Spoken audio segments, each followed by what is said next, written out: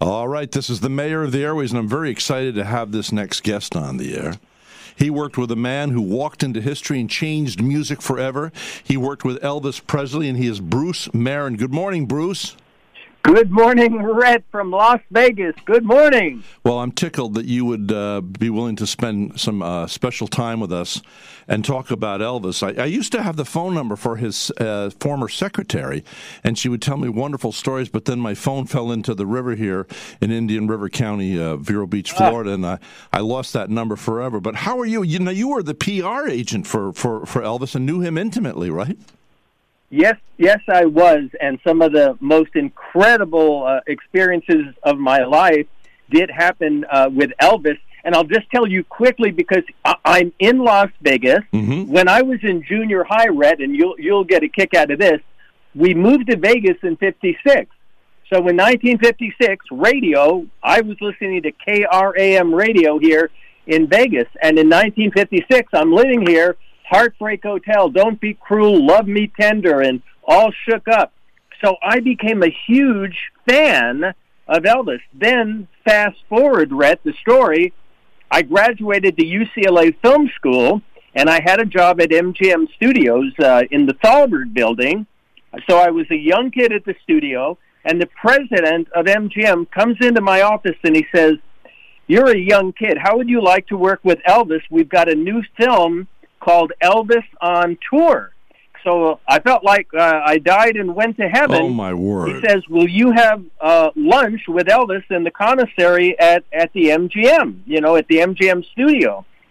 So when I met Elvis, we really hit it off because I'm a mama's boy. I've always been a mama's boy, and I knew Elvis's situation with his mom. Mm-hmm. So when we were having lunch at the MGM, I mentioned my love for my mom, and I knew how much he loved his mom. And then you'll get a kick out of this.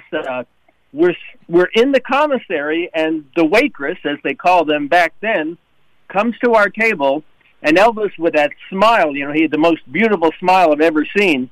He says to the waitress, "Please bring us a loaf of bread, some peanut butter, and some bananas." And literally, he made me and him, Elvis, his favorite sandwich, which was the peanut butter and banana. And then at the end of the lunch, he ordered pecan pie. So that was the first time that I met him, and we bonded, and we did all the public relations on that movie, Elvis on Tour. And from then on, we were together for just so many years. So wow. I am blessed beyond words, Well, let's hear it for Tupelo, right? Well, I tell you what. I was told by somebody who was actually in the audience, and one night they were holding signs saying "Elvis is King, Elvis is King," and this was in Vegas. And my friend was in the audience, and he stopped the show. He said, "Put those signs down. There's only one king, and that's Jesus." He had a humility about him. I think he had an anointing that he got in the black churches in Memphis. But you were right next to the man. He seemed to be such a... do you remember when he was on the Ed Sullivan Show and he said, a second visit, and he says, "Oh, this has been a really big record for us." He says, "Well, actually, it's the same size of all my other records." The guy had humility. No, Rhett, that's a great story. There are so many things I can say about him besides being an amazing singer, maybe the best ever, and being a mama's boy, which I love. He was so generous with everybody. Yeah. On a lot of the films, because I was with him on a lot of the films that he did, he would give these expensive gifts to everybody on the movie set, the grips, the camera people. He was so generous. But one thing, because I'm in Vegas, that I must share with you, and I know you'll identify with this, I probably saw his show over 100 times at the International here in Vegas. Yeah. And I would say still, I've seen all the superstars because I've, been in Vegas for decades. The trilogy that he sang at the end of every show was the most incredible song that I've ever seen here in Vegas. As you know, that's where he combines Dixieland, Battle Hymn of the Republic, and all my trials. And it's the most incredible song. I get chills just thinking about that, Rhett? I hope, I really, I've had a touch. I didn't believe in Jesus until I was 29, that I had a miraculous encounter in my living room. So I'm sure hopeful that someday I get to meet that humble, beautiful man that was just totally on the give. And the God gave him not only this phenomenal, this guy was, movie star good looks, almost angelic in his good looks. He gave it away. Everybody he encountered, he gave dignity to. Yes. It's a marvelous circumstance that took place. And then to have those songs written like Heartbreak Hotel, or yes. Jailhouse Rock. I remember, I think I interviewed, who was it that wrote Jailhouse Rock? And he was, I Love a Rainy Night. I think it's his mom that wrote that. Yes. Yeah. Yes, and I love Jailhouse Rock. I love all of them, but you're bringing back wonderful memories. He was such a great singer, and that voice. And, of course, on the spiritual side, as you know, the church played such a big role. Some of his spiritual songs just really give me chills. Well, let me tell you something. I was out to Best Buy a couple of years ago when we still were having enormous CD sales. And at this time, there's this young teenager, and I went in there because I wanted to play You Saw Me Crying in the Chapel. And I went out there to buy because I wanted to play it on my show. And he said, do you know that we sell more Elvis Presley gospel CDs than any other CD? Yes. No, I can believe that because he discussed that so many times. As you know, that's what he grew up with, and in his heart, his spirituality, he loved those spiritual songs. So I think we're all blessed that not only was he a great rock and roll singer, and some of the ballads like Love Me Tender, but the spiritual songs, like you said, you just nailed it. But the negative, people love those songs. Yes, but the negative side is that they foisted this super fame upon him, and I think that only God is deserving of the glory. When I met Mike Tyson a few years ago, the reason he ended up giving me an interview, I said, Mike, don't be overwhelmed. I said, do what Billy Graham does. When somebody gives him praise and adulation, he just takes the mirror and bounces it up to God where it belongs. And Mike goes, I like that. You're going to get your interview that you wanted. And I just think that Elvis was overwhelmed by the fame and the glory that should only be reserved for our higher power. Do you concur? Oh, no, I agree completely. And I'll share with you on the spiritual side, I'm in Las Vegas. The Christian station here in Las Vegas is called SOS Radio, and I listen to it every morning. There's a gentleman named Scott Harold. He host a Christian station, and it's all over the U.S., just like you're incredible on radio. And as you know, all of those songs, Hillsong, you can name them all. It's such an important part of my life. So I agree with all that you're sharing. And, for your listeners, yes, Elvis just loved, and he was in touch with his spirituality always. You know what we need to do maybe in the future? By the way, we're live, but it's also being recorded, and it will be on 89.9 FM in a couple of weeks, which is 100,000 watts up and down the coast of Florida. But, sometime maybe we could arrange it where you call in and we could talk about, different songs, and then we could play those songs, those spiritual songs. That would be absolutely incredible. And if, whatever time we have, if you ended it with a trilogy, because, again, here in Las Vegas, every show ended with a trilogy. And, he had such an amazing voice, Rhett, but, boy, when you were in a showroom and he would sing the trilogy, it was just goosebumps, I regret that I never got to see Elvis. But I did end up going to Graceland, of course. And the irony is that he gave away so much. And when he died, I was told he was worth about $900,000, and then they were going to sell Graceland. And then his Priscilla and, of course, his daughter decided to keep it. And I think they're averaging about $36 million a year in ticket sales. That's what I last heard.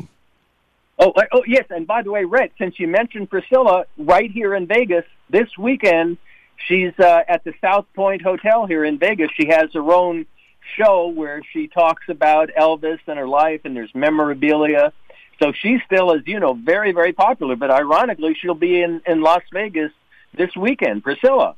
Well, now that we're best of friends, maybe you could help me get an interview sometime. I'd be happy to do that and certainly to try that because. You know what I'm wondering? I'm wondering if you were on my show. I've been on the air 28 years, and you sound so familiar. I love the optimism in your voice. You sound like you're about 28. I'm sure you're not. No, I'm actually I'm 77. No, are you? But you know, I'm so passionate and I'm so in love with the business and working with celebrities like Elvis Presley. You know, that keeps you young. And thank God at 77, I've never taken drugs, so I'm all into health and fitness and God. You know, I'm a very spiritual person, so I think that all does contribute, Rhett. It does, Bruce. And now I want to ask you about so you ended up working with Elvis on that movie, but then you two kind of got tight and you ended up being his PR man. What was involved and what are some of the challenges or stories you could tell us about what it was like to be with the king of rock and roll? Oh, it was such a thrill because, again, going back to UCLA, I was in the film school, so I always loved films, and he was in so many wonderful films, and for me to be able to go on the movie sets and be with him and meet all the, you know, different stars that he was, you know, involved with. So the movie side of the business I loved, and I was on the movie sets of all the films that he did. Wow. And then on the concert side, you know, I was at so many of his concerts, and again, I must share with you the adulation of his fans. I've never seen more loving fans than Elvis had. Never seen more loving fans. Dedicated with absolute. Well, they could tell people were you know, just his honesty. He imbued honesty. He imbued sincerity. He had self-deprecating humor, which is amazing. Here's this kid who was a truck driver, comes from a lower-class income family, and yet had the humility of real nobility. Of course, I believe that Jesus is and God has the real royalty and nobility. And Elvis definitely had something that was uncommon, right? Oh, I totally agree. I mean, you know, there literally was just one Elvis. I mean, here in Vegas, there are so many great entertainers, and I've seen all of them. Yeah. But he just really stands out. I mean, he had a gift that was really second to none, you know? Now you said you were in the film industry. Now, this is a story that I heard. I think we were robbed, and I'll tell you why. I heard that he wanted to do A Star is Born, but business-wise, the Colonel got in the way of him starring in that, and I'm kind of sad that we don't have that now. Is that a true story that the Colonel got in... No. You are absolutely right. And Elvis talked with me a lot. As you know, they segmented him into those kind of films where he would do a lot of singing and have the girlfriends. But he wanted to do a lot more than just those films. Yes, those films were popular. They cranked them out. But yes, I mean, he really wanted to be in The Star is Born, and I think he would have been incredible, Red. Incredible. Oh, yes, without a doubt. I just feel I feel robbed about that, very much so.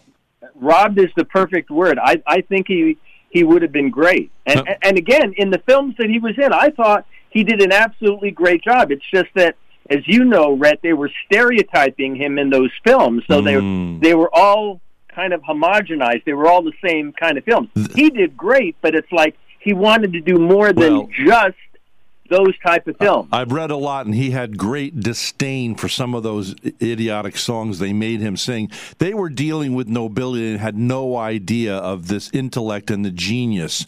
And it's just so apparent in his delivery, and just it goes on and on. I mean, now I'm not going to put down the Colonel because maybe we wouldn't have known. I mean, as you know, you're a PR guy, and the Colonel took him under wing. They did a 50-50 deal, which was unprecedented, and of course it was just on a handshake, and Elvis kept his word. But you knew Elvis intimately, traveling with him, being involved in the movies. Now, what did you think? Tell us about the personality of the Colonel, and did it get in the way of more that we could have had from Elvis if he wasn't there, so to speak? Well, on the one thing that you did bring up as far as The Star is Born, but Elvis, you know, he was such a respectful human being. Like, when you were around him, he was so warm and friendly to everybody, you know, that Southern hospitality. So he never said one bad word to me about the Colonel, and he respected him. And obviously, you just described it beautifully earlier. You know, they made that 50-50 handshake deal, and, you know, Elvis's career was truly amazing. But you want to have a smile. After, sadly, Elvis passed away, the Colonel, shortly after that, calls me up, and he meets with me. He says, Bruce, we're going to come out with an Elvis Presley wine. A wine. It's going to be a wine collection, and on each bottle, they're going to have 4 special different photos of Elvis. He says, Bruce, I want you to handle that. So anyway, we did handle it, and obviously it was a big success just with the fan clubs alone. But it's a funny side story that after Elvis, you know, went to heaven, we wound up doing the PR with the Colonel for Elvis Presley wine. Well, you know, everybody's... the Colonel must have, when he passed, he must have been very wealthy. Oh, my God. I can only imagine when you think of the income from all of those different things. You know, you raised an interesting thing. That would be a fun thing to research, but absolutely, my goodness. Now, how did the Colonel and he hook up? Here's this kid who's driving a truck.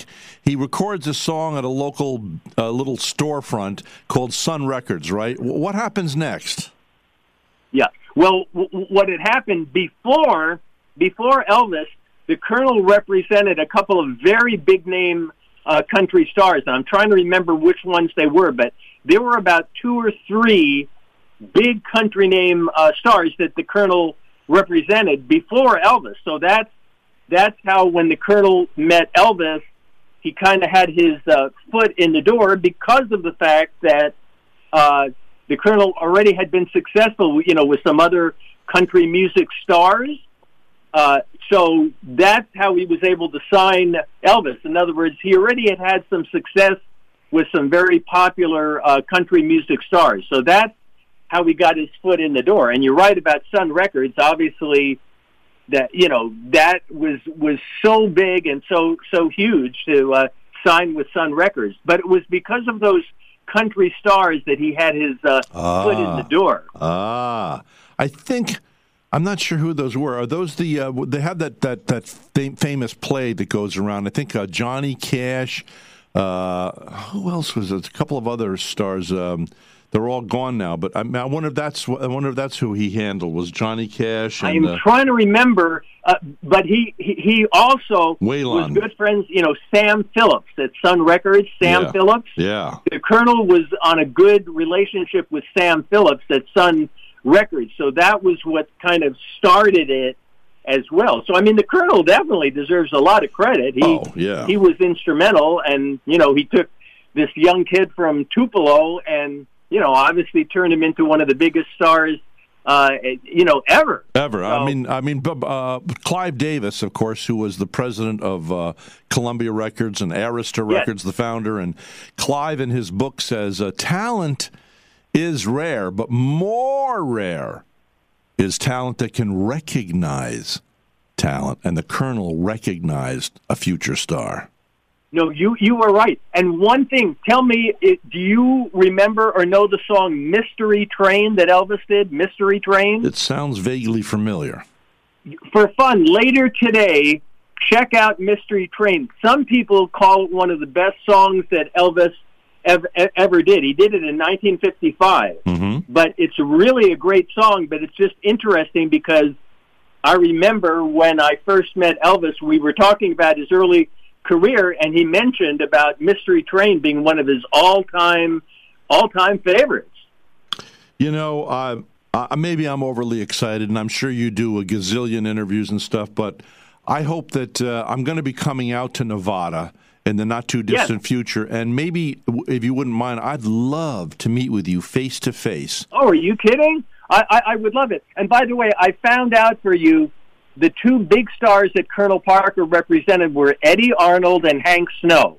There you Eddie go. Arnold and Hank Snow. So those were stars that he developed, and so when he met Elvis already knew that Colonel Parker made Eddie Arnold and Hank Snow big names. So that really helped him.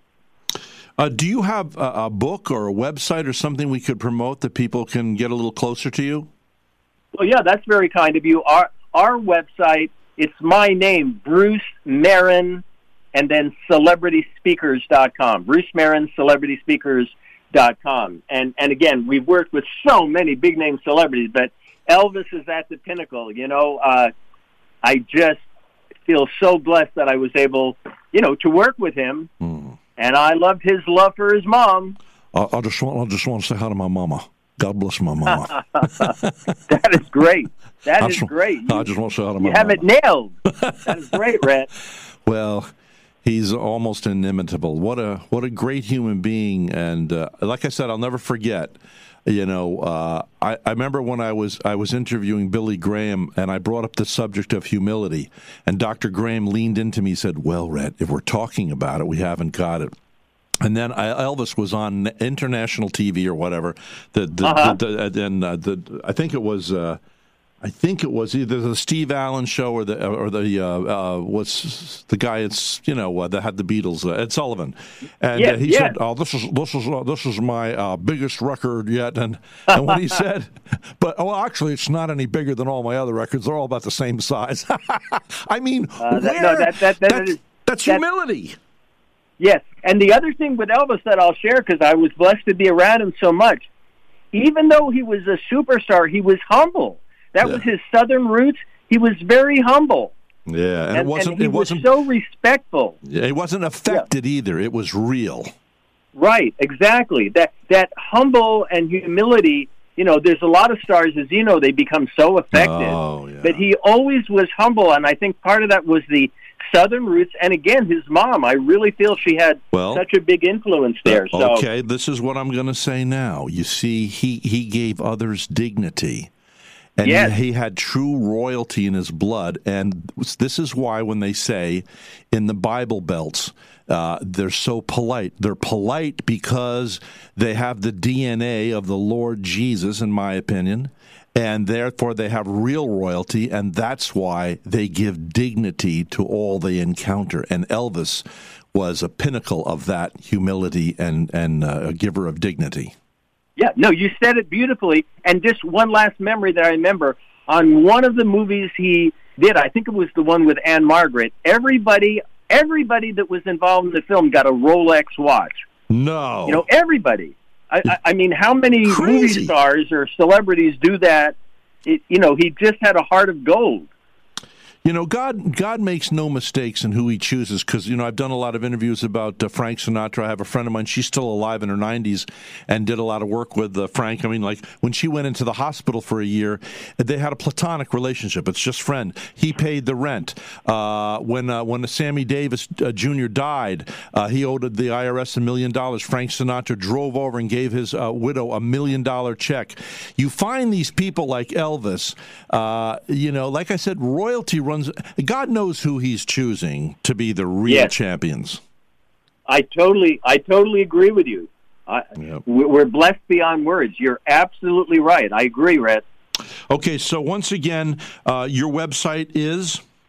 Yeah, Bruce Marin's CelebritySpeakers.com, and we will meet in Vegas when you come out here. I tell you what, I'm going to bug you, sir, because I want to spend some quality time with you, and we'll do some recordings. Maybe we'll even go live out there if you agree to that.